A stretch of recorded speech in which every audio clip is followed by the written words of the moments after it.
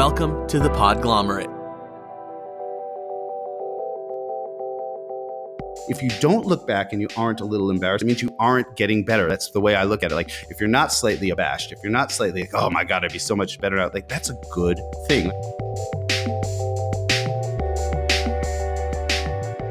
Welcome to Writers Who Don't Write. I'm Jeff.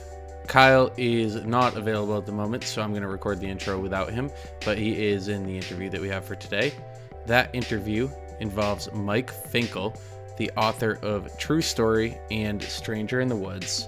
Both are nonfiction books that resulted from very, very intense conversations with two gentlemen, both named Chris.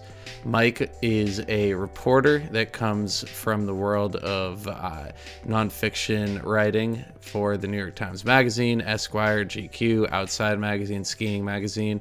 He has a really interesting career. In early 2000, he created a composite character for one of his stories in order to maintain creative independence. In exchange, he kind of took advantage of the factual nature of the story and was very publicly fired by the New York Times Magazine. The day that he was fired from the New York Times Magazine, he got a call saying that there was a man on the FBI's 10 most wanted list named Christian Longo who had murdered his family, moved to Mexico, and had been living under the name Mike Finkel for the greater part of a month. And he would only speak to the real-life Mike Finkel, who was a New York Times journalist, about his story. So the resulting episode of that was a book called True Story, which was later turned into a film starring Jonah Hill and James Franco. We get into the weeds as to what that actually meant for his career. So here is Mike Finkel. Thank you so much, Mike, for being on the show. And listeners can get a copy of his book, Stranger in the Woods, or True Story, wherever books are sold. And you can find him online at mikefinkel.com.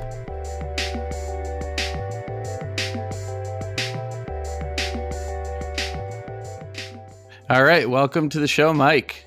So how have you been? I've been a little topsy-turvy. Just traveling with 3 small children is always, how do we put this? A challenge, interesting, some combination thereof. Are you you're in France, right? I'm speaking to you from just outside of Aix-en-Provence in southern France, and I just got back from Ireland. Nobody should feel bad for me, obviously, maybe 2 hours ago with a 4-day delay. They happen to have the largest snowfall in Dublin in 30-something years, and everybody just completely freaked out. I grew up most of my life in Montana, so it didn't seem like a big deal to me. But I'm telling you, the Irish, they do whiskey well, they do music extremely well, but they just, something about snow and Irish people do not mix well. It's like the American South. And are you on vacation? Are you writing out there? Are you covering a story? Here in France, I am I'm sort of living here. As a journalist, I'm fortunate that I can, pretty much any place in the world with an internet connection can be my office. And we've been out here for a couple of years. Sort of giving my children a chance to explore another culture, and we're sort of we're a little footloose. My wife's a professor, and her job is fairly portable. And as a journalist, as I mentioned, I can live le monde entier, the whole world, anywhere in the world. That's amazing. I mean, I'm a little bit jealous, but I also can't complain because my job is a little bit mobile as well. But why don't you let our listeners know kind of who you are, why you're on the show, and how you got to where you're at today, in a French suburb, bringing your kids to school. My name is Mike Finkel. I have been a journalist. Well, I've wanted to be a journalist all my life, but I've been a professional journalist for 27 years. I'm 49 years old, for those of you doing the math right now. I've written for everything from Skiing Magazine to GQ to National Geographic to the New York Times. I've had an up and down career, which we can talk about, but who hasn't? And I've written a couple of nonfiction books, one about a murderer who took on my identity, became a motion picture, not a great one, but a interesting one with James Franco and Jonah Hill. And I recently wrote a book about a hermit called The Stranger in the Woods. And I'm a little nervous about the title of your podcast because I actually live in fear every morning that I will become a writer who doesn't write. But thus far, I am a writer who actually now and again writes. This show has become kind of an antidote because ever since we launched it, we have had no issues actually putting words to paper. So I find that doesn't technically apply to even Kyle and I anymore, but definitely not to the guests that we have on the show. Okay, so there's nothing like the Sports Illustrated cover curse. Like the moment you go on writers who don't write, that's it. You're just done for life. You just that's it. It all just dries up. Yeah, exactly. I live in fear of this. You know, the muse is like this paper, this rice paper thin thing. I imagine that could just, you know, a little splash of water and it just all goes away. And you think I'm joking, but I actually worry about it. Like I wake up in the morning, like, that's it. Probably that was a lot. I'm done. You know, there's that Joseph Mitchell's the story of Joseph Mitchell, the New Yorker writer who like came to the office every day for something like 20 something years and never wrote another article. And other people laugh and find that amusing. And I find that to be like terrifying, like right around the corner. Is that something that you wait for, the inspiration to write, though, to start? No, I usually let panic override that because, you know, I have to pay bills. Thank goodness, you know, I have to pay bills. I have deadlines. I have people leaving increasingly distressed messages on my voicemail. And so if I waited for the muse, it'd be like sort of a waiting for Godot sort of thing. Either Godot would never arrive. Mm-hmm. And so sometimes good enough is better than not at all. I truly have found, and I'm not even just saying this because of some need to validate this show, but I really do feel that the key that we have learned from all of these interviews that we've done over the years is just don't be lazy. You know, no matter what you think is going to come out, you know, from your pen or your keyboard, it's probably better than not doing anything at all, and you're probably going to be more satisfied with it than had you not done anything. So just push through and do it. Do you kind of find that that's accurate for you? As I get older, which I used to, sometimes I would go to my office and sit there for 4, 5, 6 hours and not write anything. And when I was younger, I would come home from such a session and be really upset that I didn't get anything done. And believe it or not, actually sitting there in not getting anything done, I believe is getting something done. Maybe I'm just fooling myself in my older age, but sort of just like putting in time and thinking and even not thinking, even just like, I can't believe I'm sitting here in my office. I should be outside, whatever, doing. It's such a nice day.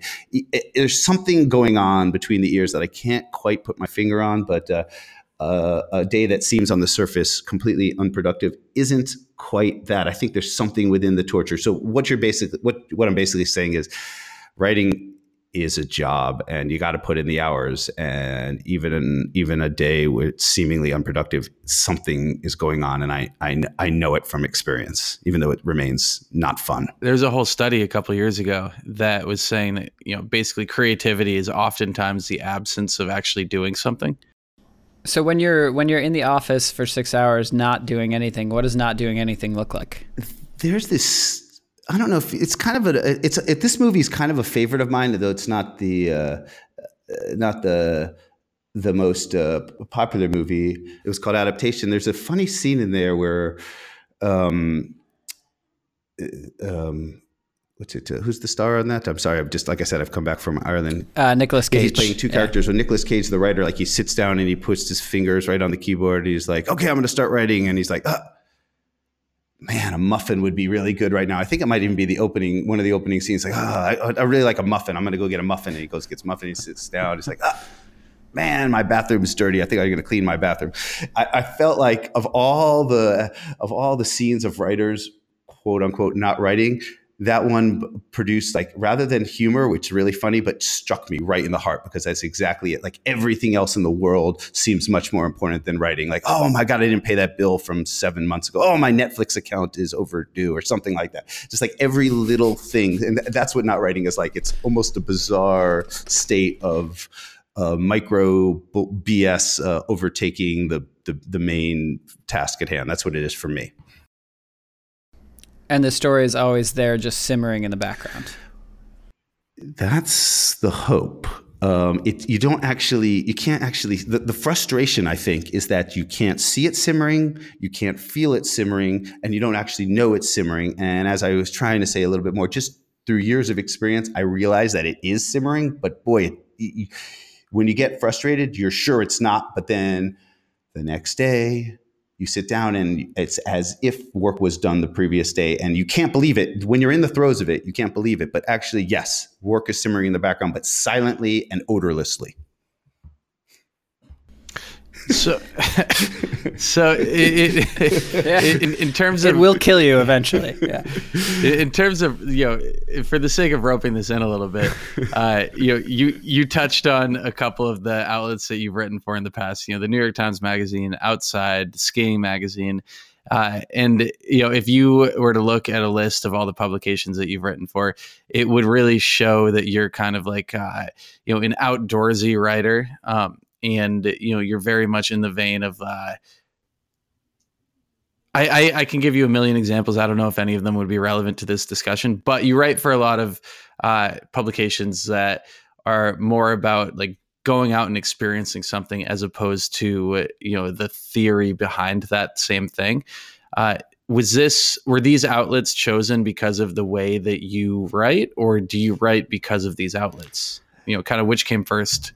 Yeah, I mean, I've always said that, above the shoulders is only like 10% of your body, and I cannot ignore the lower 90%. I'm an energetic person. I'm perhaps annoyingly energetic. And so I need to get out there and exercise. I am not a fiction writer. I just can't sit there. So yeah, I need to pay a lot of attention to the lower 90% of my body, meaning I need to be out there, hiking, moving, doing something. And so I believe that it's just been a nice fit because I'm curious about the world and everything in it. And I just don't have the mental or physical makeup to just sit there and write. I have to get out there with the scientists. I like to travel. I love to meet new people. I'm a natural born journalist. And so I don't know, some sort of mind body melding that works for me. If that makes any sense. That's great. And no, it does. And I mean, did you grow up like reading that kind of stuff as well? Or is this kind of like an evolution of how you experience life as a person that leads into journalism? I was a pretty voracious reader as a child, and absolutely as a boy, a boyish boy. I certainly, Jack London-y things and adventure stuff, anything where people were either about to die, did die, or should have died. I can't help it. It's sort of a primal attraction to me. So I would say, yeah, of course. That doesn't mean I didn't read poetry and Shakespeare and things like that. Although there's a lot of action and not only near death but absolute death in Shakespeare. I like action. Why not? I admit it. Mm-hmm. And who are the best like writers that are doing that today? I mean, we had Blair Braverman on the show about a year ago, and I think that I would have to double check our archive, but we've had a couple writers that really focus on the same kinds of things as you. Yeah, I mean, I just read David Grann's new book, Killers of the Flower Moon. He's really extraordinary. I like David Quammen, who also lives in my hometown of Bozeman, Montana. David Quammen, he writes a lot about environmental issues and is also an amazing traveler and beautiful writer. It's funny, I mentioned Susan Orlean for the movie adaptation. Everything she writes to me has this beautiful poetry about it. I feel like there's a guy that I feel like most younger writers don't know, but his name is John McPhee. He's one of the most influential nonfiction writers in my life. Wrote many, many books I would recommend, starting with Coming into the Country, which is about his time in Alaska, but a beautiful nonfiction writer, John McPhee. I think still a professor at Princeton University. Not a young man, but sort of, I think, possibly a pole star for many adventurous journalists. Before we get too far into the rest of the interview, I wanted to circle back to talk about how you made the transition from where you were. You said you started doing journalism 27 years ago, which by my calculations would mean you were 22, and I'm guessing that's right after you graduated. I think one of the more interesting stories we always talk to journalists about is how they got their first professional assignment and what that journey looked like, going from something that you've always wanted to do and something that you've studied for a long time to something that you're actually getting paid to do. So can you tell us about that first assignment, what that transition was Yeah, like? and in fact, 27 years might be an understatement. I worked on my high school paper and I worked on my college paper, the Westward of West Hill High School, and then the Daily Pennsylvanian out of the University of Pennsylvania. And so I feel like especially with the Daily Pennsylvanian, which came out 5 days a week and was 20 something pages long. It is perhaps the third largest paper in Philadelphia. Felt like a full-time job. So the transition from being to being a professional journalist seemed very subtle. I mean, what was my first assignment? I remember, I think I got paid for there was like free weekly papers. All these cities used to have free weekly papers, kind of, I think it was called City Paper. It was sort of like the Village Voice, but these have sort of gone by the wayside with the internet. I'm that old, but I think I got paid like $20 an article to write various and sundry strange articles for the City Paper. I think I once sat in the very last row of the football stadium for an Eagles game, just see who had the absolute worst tickets, but were still in the stadium. And then I think I wanted to see if I could stay in my apartment for a weekend and have everything in the world delivered to me. Just kind of, I think I donated sperm at a sperm bank and detailed that. And this was all $20 an article. And that was good beer money at the time. And so the transition, I was making, that's professional if you're getting paid for your work. And so it felt like a very smooth transition. But my first real job in journalism was for Skiing Magazine. At the time, it was located in the heart of Manhattan in New York City. Seems seemingly incongruous. It's now more or less out of business, but it moved to Boulder, Colorado. It was sort of I feel like I've been a full-time journalist since I've been in high school on some level. And even in college, I think the staff of the newspaper prided itself on having a lower GPA than the football team because we spent so much time working on the newspaper. And it really did. It felt like what I did in college was work for the college paper, and I took classes when I had a chance.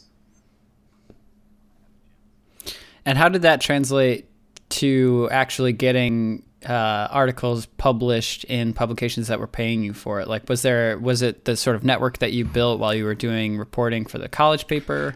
Yeah, absolutely. There's definitely, boys and girls who are listening, your grades don't really matter at college. It turns out if you want to be a journalist. I don't think anyone's ever asked me like, oh, what's your transcript? What did you get in history or, physics that time? I don't think literally no one has ever, I can't believe I worried about getting any good grades. I'm sorry, parents that are listening, but it's true.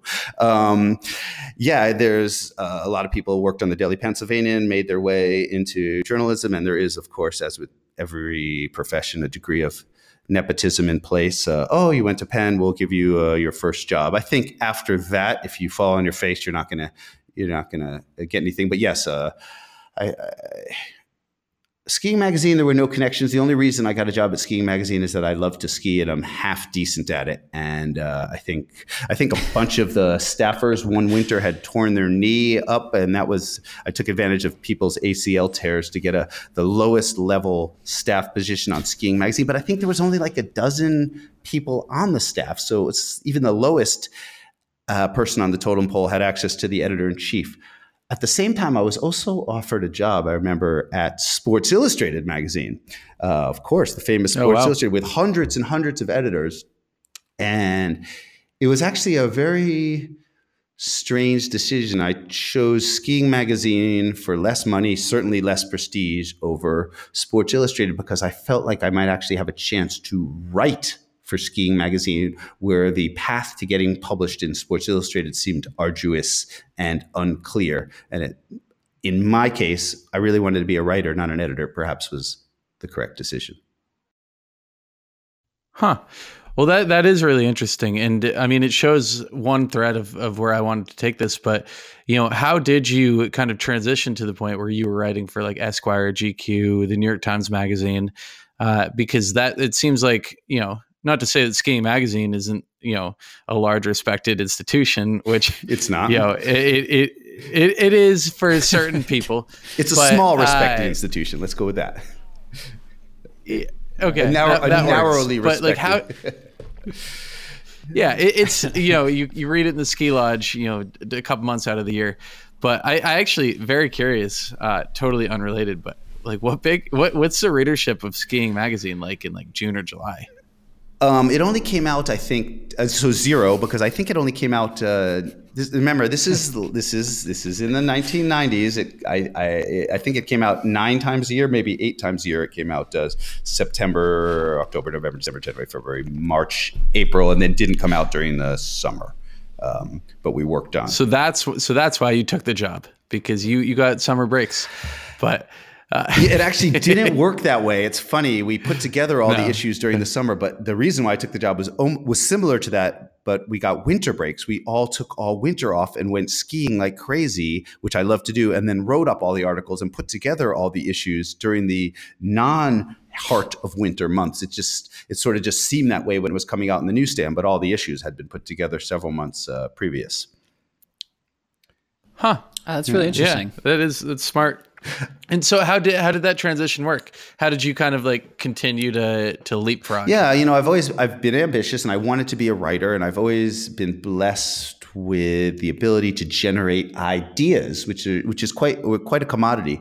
I mentioned Sports Illustrated, though I didn't take the job there. One of my first non-skiing magazine gigs was writing weird sports stories for Sports Illustrated. I wrote about competitive skydiving. It was sort of like you did acrobatics. You jumped out of a plane and did acrobatics. I remember I did like hot air balloon racing. I covered the world championship of pinball. I started writing about mountain biking right at the very early days of mountain biking, which was thought of as a fringe sport. And they were all, this is sort of, it was frustrating at the time, but it turns out to have possibly been quite helpful. They were all 1 page long towards the back of the magazine. And that's a very tight amount of words. It was like 720 words. And I would go spend like a weekend at one of these events, interview 100 people, have enough to write like a small book. And I would have to write 700 words. And this is pre-internet, when I think nowadays writers maybe aren't so used to being very tightly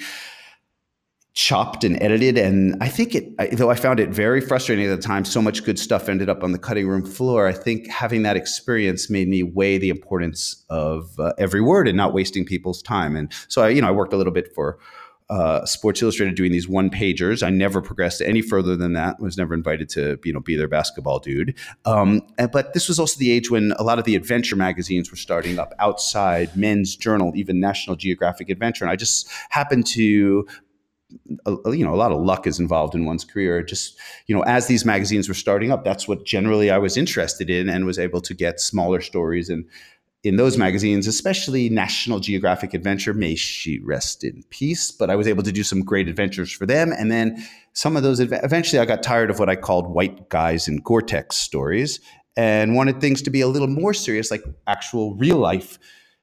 I don't want to denigrate it by saying adventures, but like people that are, taking refugee boats from Cuba and Haiti to try and get to America. That seemed to be, if you look at it in a certain lens, adventurous, but it was life or death and way more important than white guys in Gore-Tex. And that was my transition into harder and more important news stories. So it felt semi-organic to me, although it might seem a little herky-jerky from a couple feet distance.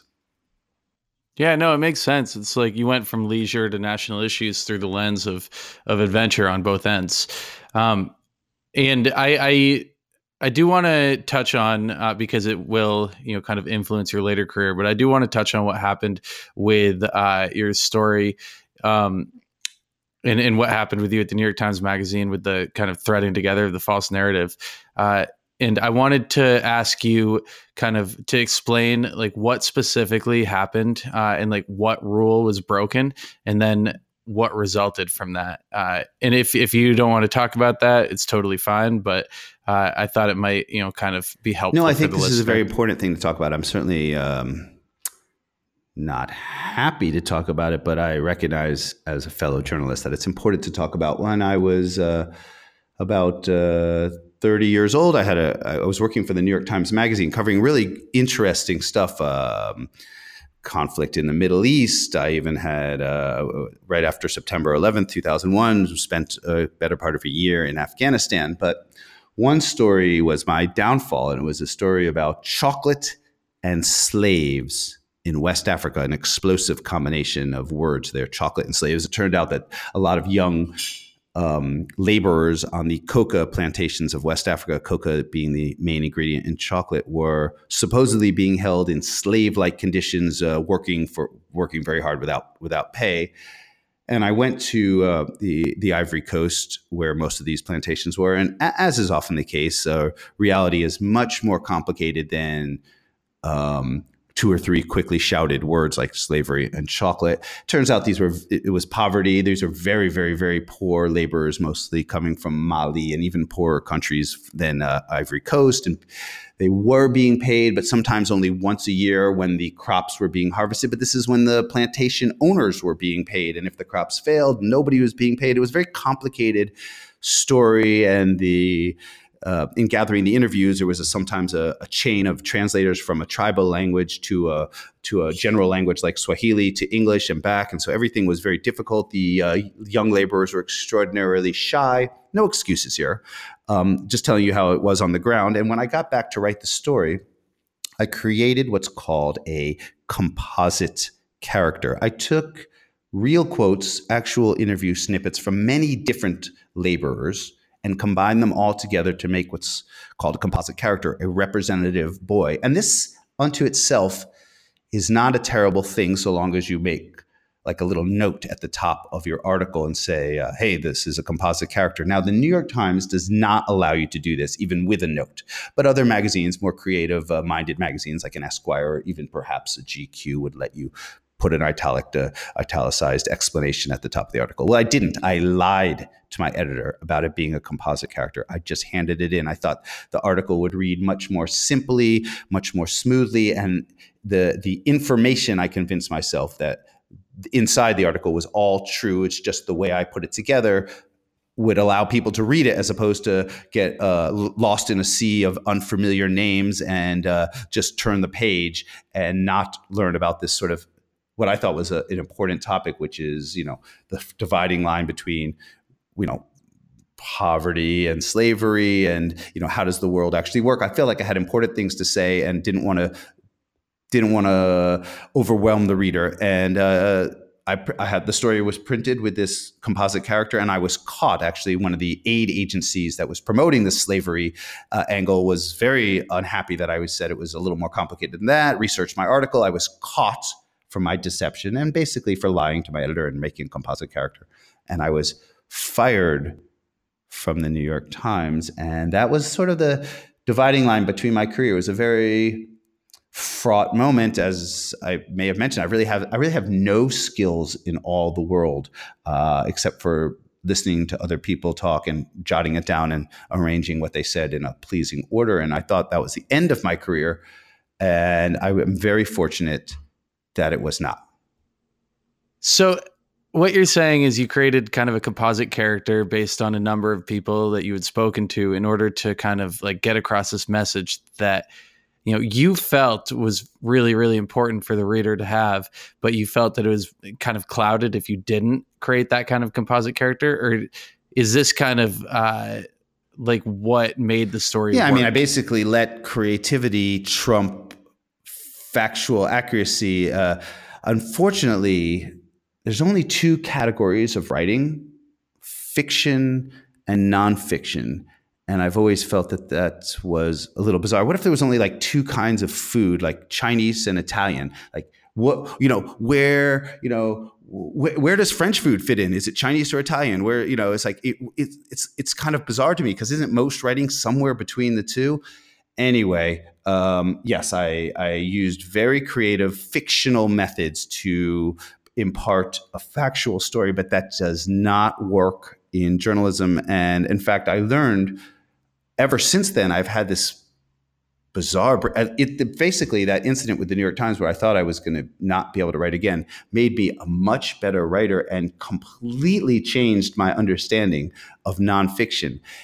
I've been, ever since then, I thought, magazines gave me a second chance. I'm like thinking I cannot mess up at all. I'm like the one journalist that has already been given his last, his lifeline, his last chance to, you're not going to get a third chance. And my articles since then, I would love everyone to know, have been not just factually accurate, but I've like hired on my own dime fact checkers to check everything. And if anything was like 96%, 99% certain, that's not good enough. I've been cutting it out. There's been this weird understanding that nonfiction can have this sort of pleasing, like not everything has to be clear. Like you can just leave things.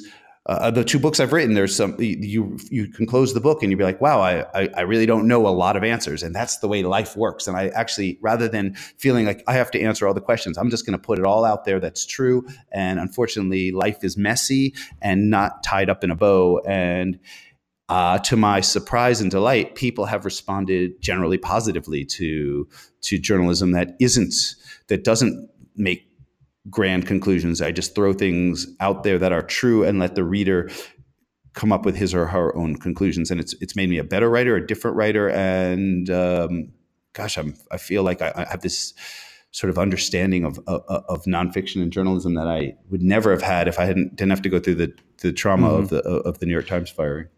I mean, to be fair, I actually read your new book, Stranger in the Woods, before I knew this story. It turns out I was aware of it. I just didn't realize that it was you that it happened to.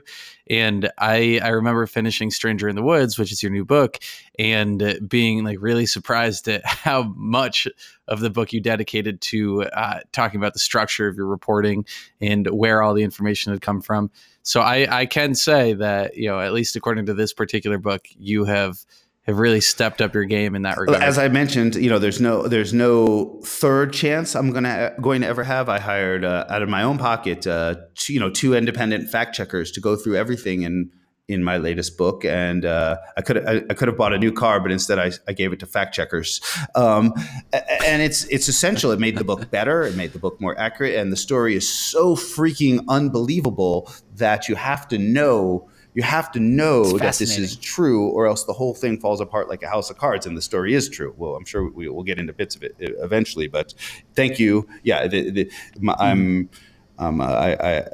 I pride myself on being as accurate as humanly possible. I'm human. I'm sure I've made mistakes, but certainly nothing intentionally, as with the New York Times incident. And that was at this point 17, 18 years ago. It was in the year 2000, 2001.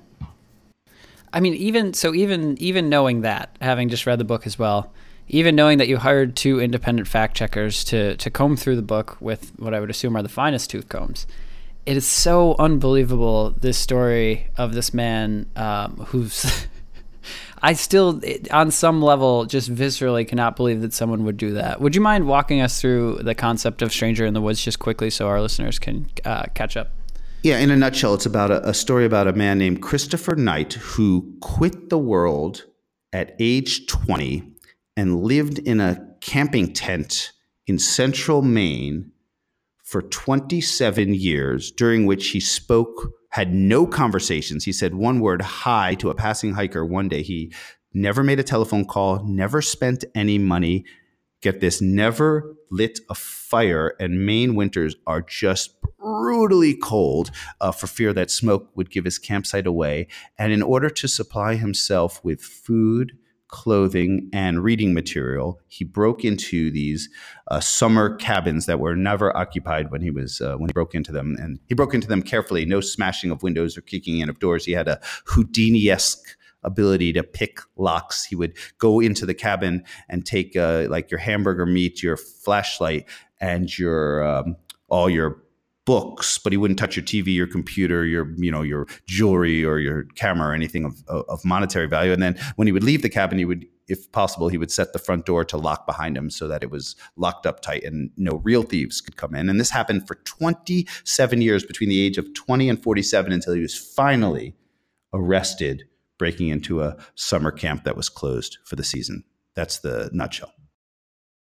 But the craziest part is that this is not, when I initially heard the slug line of this man who lived in isolation for 27 years, it's not like Into the Wild where he ventured out and tried to survive in the wilderness. He was living so close to people that he literally could not light a fire for fear of discovery. He's around the corner, basically. Right. This is a person who I think what makes the story very interesting is that he's not obviously crazy. He's highly intelligent. In fact, possibly has a genius level IQ, just wanted very much to be completely by himself. And I think sort of the deeper theme of the book is like, what do you do with someone who doesn't fit into society? And if you're an obvious criminal, like a murderer or something like that, then we have jails for you. And if you're completely crazy, then we have mental facilities for you. But what if you just want to be alone? And throughout history, from beginning of recorded time and before, there have been people that have wanted to be alone. And some of these people have been some of the most intelligent artists, philosophers, scientists, physicists in the world. There's this sort of very odd hand in hand, high intelligence and the desire to be around no one else has happened, but we don't have any place in society. And this guy just wanted to be by himself. And you're right, he was just a couple minute walk from these houses, which during summer were filled with people, and he never for a minute, never for just never said hello to anyone, never took a shower indoors, just by himself. And 27 years is an unfathomably long period of time. And I know people are thinking like, this can't possibly be true, because if you think about it, like, solitary confinement is the worst non-lethal punishment we have in the American penal system. And this is antithetical to almost anything any of us feel. And yet this story, as we went over a little ad nauseum before, is absolutely true. Writers Who Don't Write is supported by CastBox, the fastest growing, highest rated podcast app on iOS and Android. CastBox has been downloaded more than 15 million times, and you can listen wherever, whenever. CastBox has also pioneered a brand new way to search. All you have to do is enter a keyword or phrase, and CastBox will search all show titles and transcripts of every single episode to deliver you exactly what you're looking for. So head on over to the App Store, download CastBox, and try it for yourself today.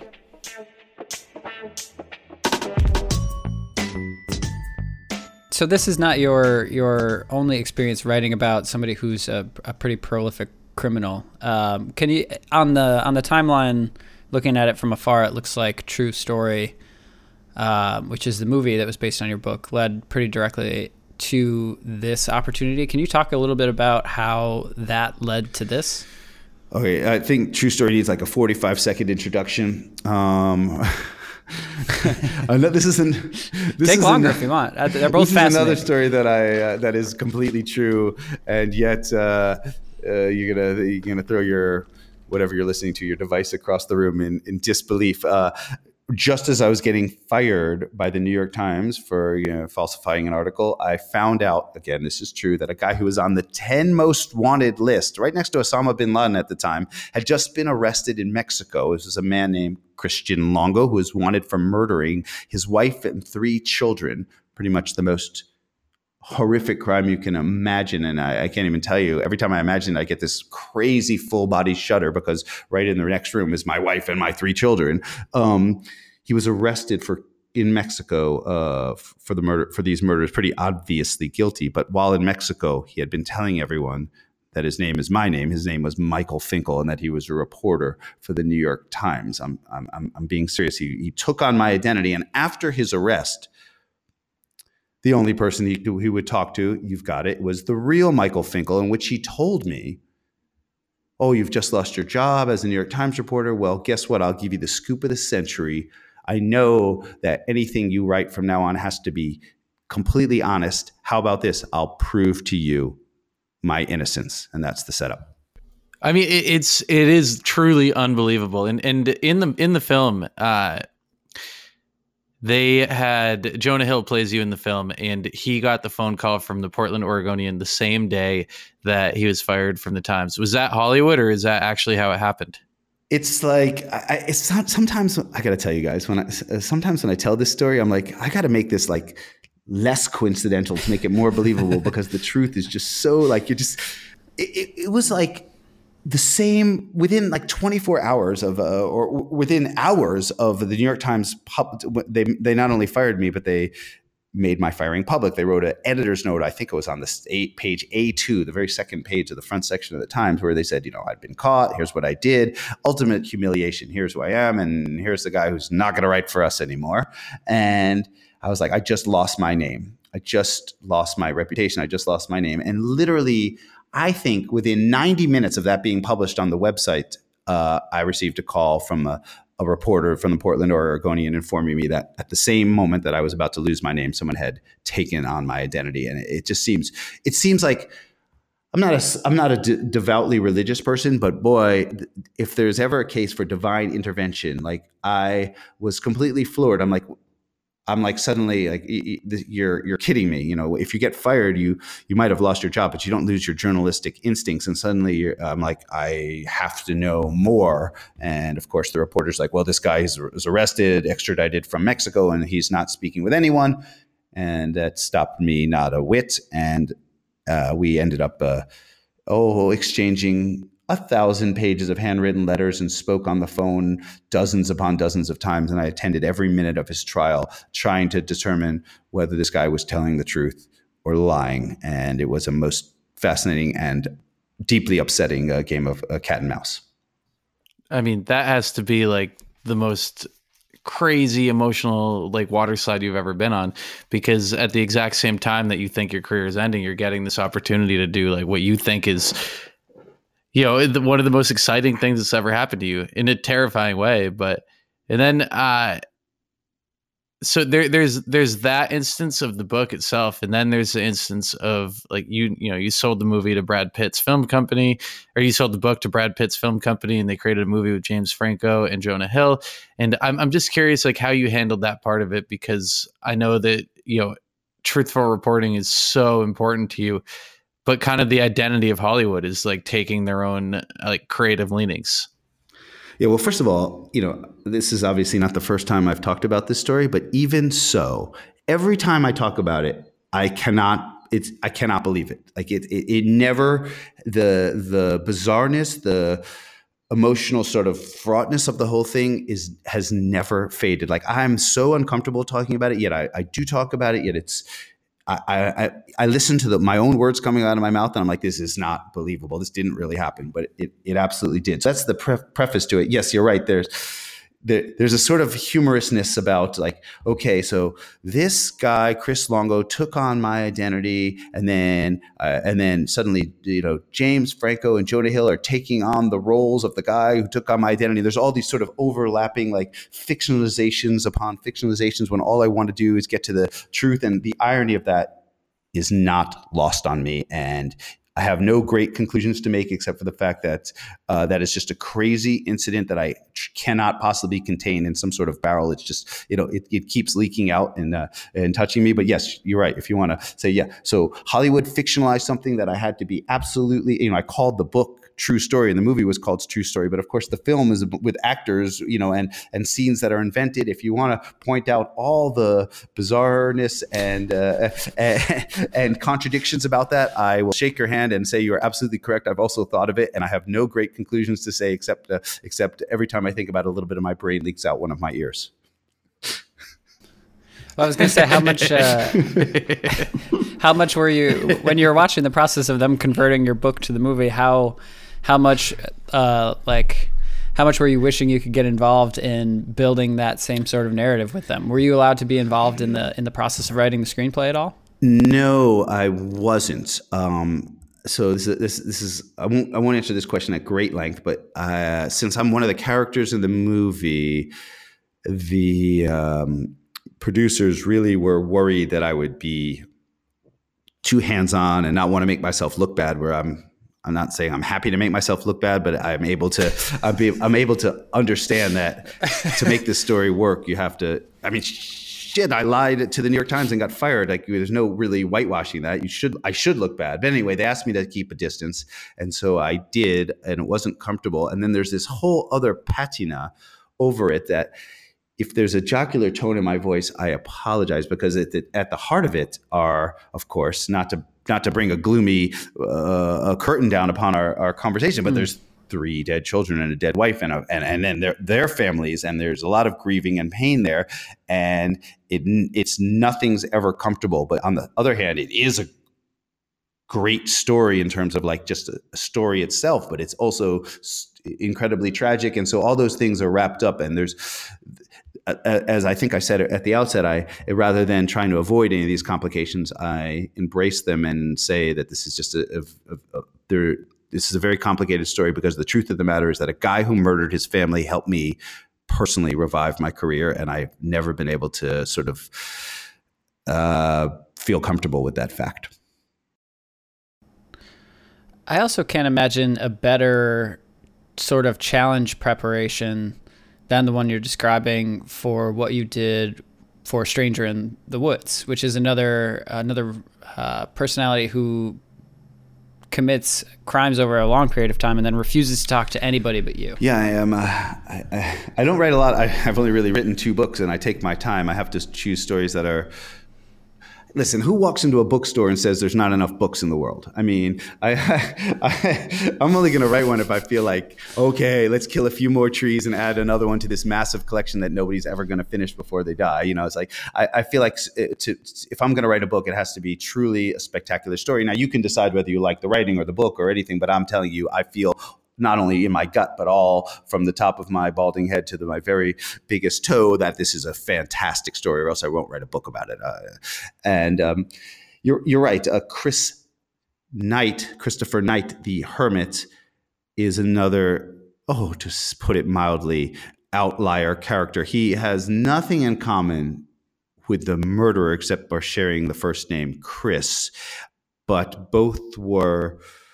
and the fact that I wrote books about them. But, Chris Longo, the murderer, was, couldn't stop talking, couldn't stop spinning tales, couldn't stop, my whole challenge was where do the lies end and the truth begins, or can you even tell if there's no other witnesses? And with Chris Knight, the Hermit, he was almost... what's the opposite of being a pathological liar? A pathological truth teller, like almost incapable of telling a lie, almost annoyingly precise. Like, he spoke very few words, and when he did, they had to be just almost perfectly honed. And I remember him telling me, like, the moment you left the woods, he abandoned his car in the woods of Maine. He just bought a new car a year before. He left his keys in the center console and walked into the woods for 27 years, which seems to me dramatic. And I said, so Chris, the Hermit, so you tossed your keys in the car and walked into the woods for 27 years. He's like, no, that's not accurate at all. I didn't toss my keys. I put them down. And I was like, okay, you just put them down. You didn't toss them. Like, this guy was so precise that everything, toss is so cavalier. I was like, okay. And so the Hermit was so precise in his telling that every word had to be just so. And the other one, the murderer, everything was a big fat lie. By the way, Chris Longo was guilty of all the murders, in case you're wondering. I give the ending away. Yeah. And so he, there was a line in the film. I don't remember the actor's name, but he was in Boy Meets World at one point. He was the reporter. He was the reporter from the Portland Oregonian in the story, where he plays the reporter, and he says, in this like really prescient line, do you think that Christian Longo? I'm not sure that Christian Longo's story deserves to be told, and you can put that same argument within a different scope with Christopher Knight. Maybe he doesn't want his story to be told. Did you what kind of thought process did you put into this for both of your books? Because there is, we've been experimenting with that question a lot in the last few years when it comes to the whole question of, everything that's been going on in politics and religion and just life in general. But how do you determine what story deserves or should be told, and why you are the right person to tell them? I'm actually very glad that you asked this question. It's something I think about a lot. So briefly, with the Hermit, Christopher Knight, the Hermit, never wanted to come out of the woods. He was arrested. He did not voluntarily leave the woods. And frankly, if he had his druthers, his story never would have been told. He wanted to be absolutely a private person. And I think I think in the very last paragraph of The Stranger in the Woods, the book, I mentioned that this story might have been better not told, which is a funny sort of thing to put at the very end of your book, but I mean it. And of course, Chris Longo is a murderer who killed his wife and 3 children and is on death row at this moment and needs no attention. Now, both of those things are facts, and I feel like I'm being an anti-salesman for my book, but I'm telling you, I thought about these things at length, and that there is an element of reader discomfort about both these subjects. And in my opinion, that makes the story better. You read this and you're uncomfortable. Now, I don't know if you guys like comedies like Curb Your Enthusiasm, or even the British version of The Office, or even the American version, where viewer discomfort is part of the artistry of those shows. There's a little reader discomfort going on in my books. You're reading something and you might feel, for The Stranger in the Woods, a touch like a voyeur. Now, the guy who arrested him told me, he was the police officer. He's like, this guy committed 1,000 felonies. He basically tortured people that lived around the ponds. People were having their houses broken into repeatedly. He made many people feel uncomfortable for years upon years upon years. If he speaks to you voluntarily, which, by the way, he spoke to me voluntarily. I didn't force him to speak to me. I wrote him letters and he wrote me back. He never had to answer him. He got 500 letters from journalists and responded, as far as I know, only to my letters.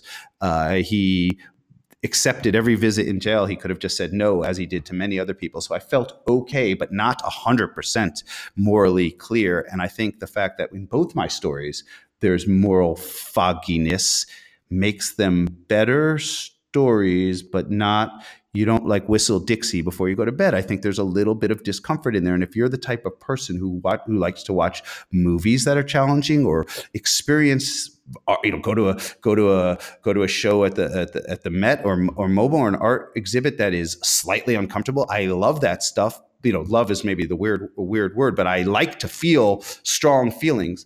Then it makes the stories better. But that doesn't mean I'm right or that it's morally clear. And I fully admit that I live in a morally unclear world with my stories, but I do them anyway. And if that makes you just absolutely livid, don't buy the books. Yeah, I mean, it is a really important distinction that I think, not a lot of people are forced to actually discuss it, and you have been kind of like thrown to the wolves when it comes to that. So, I do have to say, though, as well, that I'm curious anyway, what the reaction has been since the book came out. Have you spoken with Chris? I know you mentioned it kind of towards the end of the book, but the version that we have read, I think, was a couple years old. And also on that same note, it's a little irony for you that these same publications that you struggled to write for over the last 20 or 30 years are now kind of praising the style of your writing within this book. Well, first of all, the book, as we discussed, is factually as accurate as, I'll just say it, as humanly possible.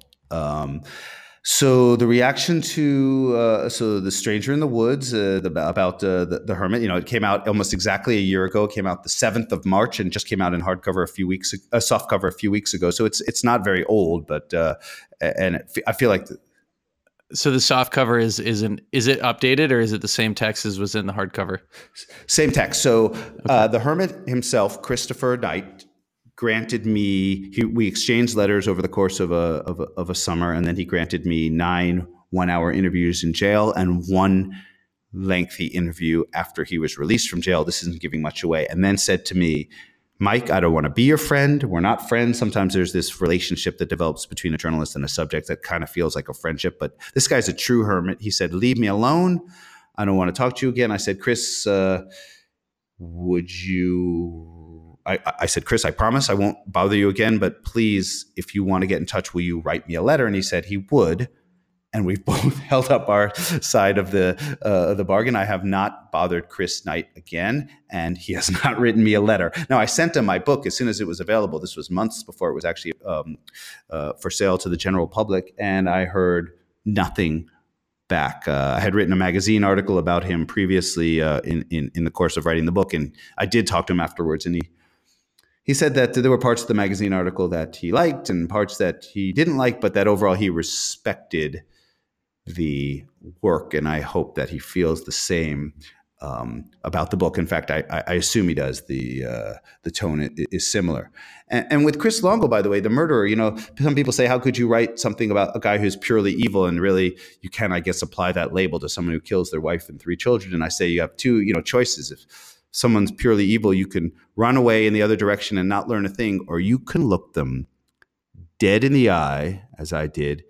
And here was a guy who was willing to share with me, this is the murderer, his innermost thoughts. And what can you learn from someone like that? Perhaps you can learn some traits that might allow some other wife and children to avoid the same fate. I say, if you see something horrible, look at it. Don't run away in the other direction. It's important as a journalist to learn from that, from war, from things that are horrific, and that just labeling something evil and not worthy of your attention is a mistake. That's my opinion.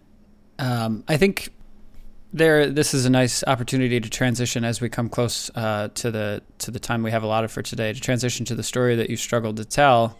And the one that I'm specifically thinking of in reference to the ones you sent along before is Desperate Passage, which is another instance of you taking on the outside was a horrific situation and applying humanity and observation to it. So can you tell us about that story, why you struggled to tell it, and sort of how you've grown since then?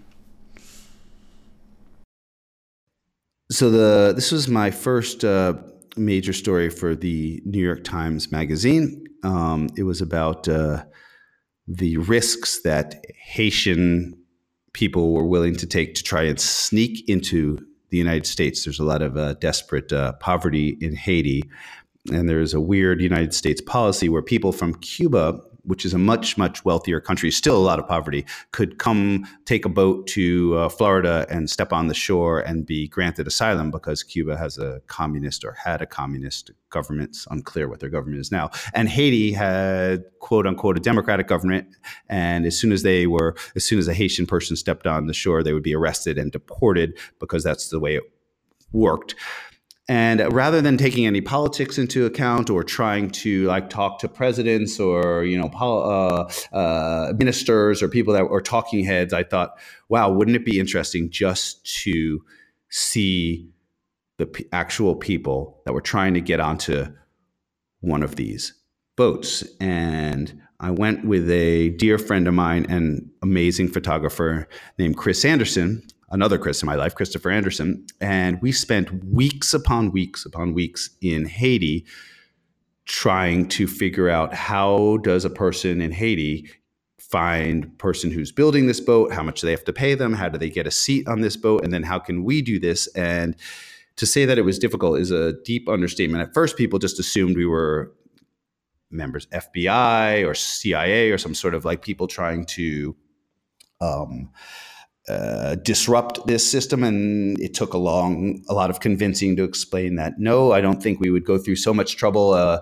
We said that we just wanted to document these voyages. We mentioned the apparent unfairness of the difference between the Cuban policy and the Haitian policy. And then we had to convince the boat owner to accept us. And we didn't even...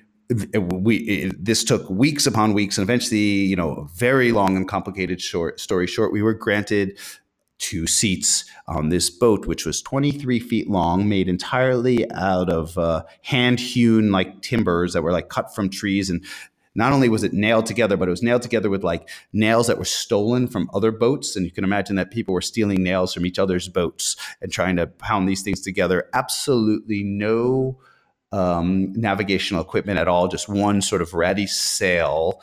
And I think the boat could probably hold, if anybody knows anything about boats, a 23-foot boat will hold probably 5 or 6 people comfortably. There were 46 people on board, most of us jammed into the hold. And I remember thinking pretty much the entire time that this was not only a mistake, but quite possibly going to be a fatal mistake. I had a couple of safety bits of equipment on me, but I was including a life vest that you can inflate. But I was thinking the moment I inflated it, everyone would just jump on me if this boat was sinking. And then a thing that could create, it's called an EPIRB. Anybody who's into boats knows about this emergency positioning radio indicating beacon that would if triggered, would supposedly send a sort of silent alarm, and within hopefully 24 hours, someone might be able to find us, meaning we would have to just tread water for 24 hours in waters that are pretty filled with sharks, etc. And this was all just to document a voyage from what I call the ground level. And we could probably talk about this for another hour, the difficulties I've glossed over. But as you can imagine, gaining trust and then actually getting aboard the boat. And I do remember very vividly, like, deciding to step from the dock onto this boat and like sort of looking at Chris Anderson, the photographer, and be like, this is probably the point of no return, and quite possibly, someone's going to get ready to write our obituary. But it really wasn't about myself or about Chris Anderson. It was really about the other 44 Haitians on the boat trying to get to the United States. That's really the story. And there was really no other way to tell it as viscerally as actually witnessing it. And I don't for a moment pretend to know what it feels like to be a Haitian refugee, but as a conduit between readers and actual Haitian refugees, I tried my very hardest to capture that. And I can say with great authority that I have never had more misgivings and fraught moments than tackling the story, which later became a piece for the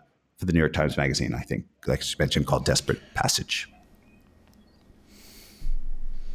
And so there's been a lot of personal and professional distance now for you between this story and where you are today. Is there anything that, through the lens of today, you look back on that story that you wish you'd done differently? I'm sure. Let me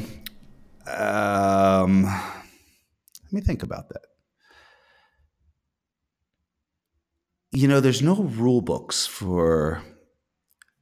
I mean, when you look back on something, mistakes were made. I'm thinking of almost every story I've done is flashing through my mind, including like the hermit story I just wrote. Mistakes were made if I can go back and do it. But when you're dealing with like unique situations, how does someone get on a boat that actually has? I figured I wasn't doing. It's not illegal to sneak into the United States if you have a U.S. passport. Is what I was thinking. Like, of course, mistakes were made. I said the wrong things to people and was set back a week. I bought too many beers for the wrong person, etc. Like, of course, I would probably redo a million things, but in the time, my goal was to legitimately get on board a boat, and I was successful. And it's sort of I feel like your question is both fascinating and like sort of unfair, because in the moment when you have a million decisions to make, it's like asking a football player, if he would have redone any plays. Of course, but you don't really.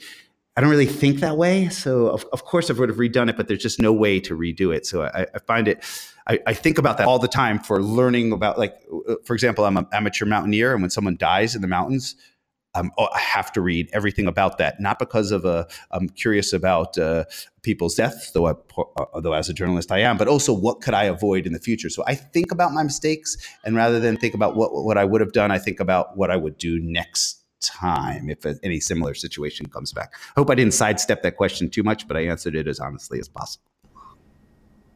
No, I think there's a difference in lens here, because I'm an editor by trade. That's my day job. I do it, 8 hours a day, 40 hours a week. And I look back at things that I've made even 2 years ago, like as recent as 2 years ago. And when I watch them, I cringe, because there are cuts that I would change. There's color choices that I would change. There's interview bits that I would drop in that aren't in there right now. It's basically looking back and wishing I could re-edit today what I had done 2 years ago. And it's worse. The farther you go back in my professional career, the more I would do to change the things that I've done, which I don't think is healthy. But I just wonder if you have that same sort of lens now, where you would drop a paragraph here, add a paragraph there. Yeah, I would change every sentence. But I have to tell you, what you just said is good. And I'll tell you why. Yeah. Imagine if you had said the opposite. Man, I was doing such great stuff 2 years ago. It sucks now. And 10 years ago, it was even better. And it sucks totally now. If you don't look back and you aren't a little embarrassed, it means you aren't getting better. That's the way I look at it. Like, if you're not slightly abashed, if you're not slightly like, oh my God, I'd be so much better now. Like, that's a good thing. That's the way I look at it. Like, thank goodness you were worse in the past. What if you were better in the past? That would be worse. That's what I have to say. The competing voice in my head accuses me of pretension. It's like, no, you're not better. You just think you're better than you were. Everything is the same, and you're just kidding yourself. No, you're better, but in 2 years, you're going to be embarrassed about this interview right here, and I'm certainly going to be embarrassed about it. Maybe absolutely. In 15 minutes, I'm going to be like, I can't believe I just said all that stuff. But yeah. So when we talk in 2 years, that's the editing process for us. When we re-talk again in like 2 or 10 years, it'll be a much better interview. This one's just going to be terrible compared to the one that we're going to do in the future. All right, I'll put it on the calendar. The Reckoning. Just make a calendar invite for 5 years from now. Do a better interview. answer more pithily and with better word choice, and remember the damn name of all the movies and actors, especially if you use the word adaptation in a sentence and you can't even remember the film. Anyway. Well, thank you, Mike. We really appreciate you joining us. Where can our listeners find you? They can find me in the south of France or on the internet at michaelfinkel.com. It's a very rhymey, funny name, michaelfinkel.com. If you send me a note through my contact me, good, bad, or indifferent, I'll get back to you. Don't hold your breath for the swiftness of my response, but there will be one. michaelfinkel.com.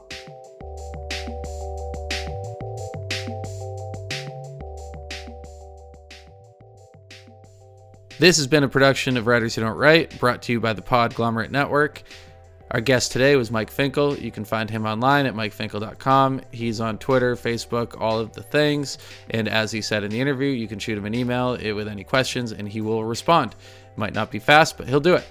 You can find us online at www.podcast.com. You can also find us at www.podcast on Twitter, Facebook, and Instagram. We'd love to hear from you and let us know what you thought of this interview. If you really enjoyed this interview because of the nature of the writing in particular and the fact that Mike writes for all of these outdoor magazines, I recommend you check out an interview we did about a year ago with Blair Braverman, who is a female dog sled racer. She's amazing. You should check out one of our other shows, such as Status, which is the story of immigration and people. It's basically immigration policy and the people that it affects. It's really brilliant, from Matt Horton. You can check out the first season of Plus 7 Intelligence, which is all about video games and how they impact people. And if you want to laugh, check out Two Girls, One Podcast, where they interview people who are part of like weird internet subcultures. And I don't want to say that they humanize them. They do, but that's not like a great description of the show. You're just going to laugh and experience something brand new. So thank you so much. We'll be back in 2 weeks with another interview. We really appreciate all the time that you spent with us. The music that you heard at the top and the bottom of the hour is from Ryan Dan of Holland Patton Public Library. And the music that you heard in the middle of the hour is from Ben Sound of bensound.com. Thanks again, guys. We'll see you next week.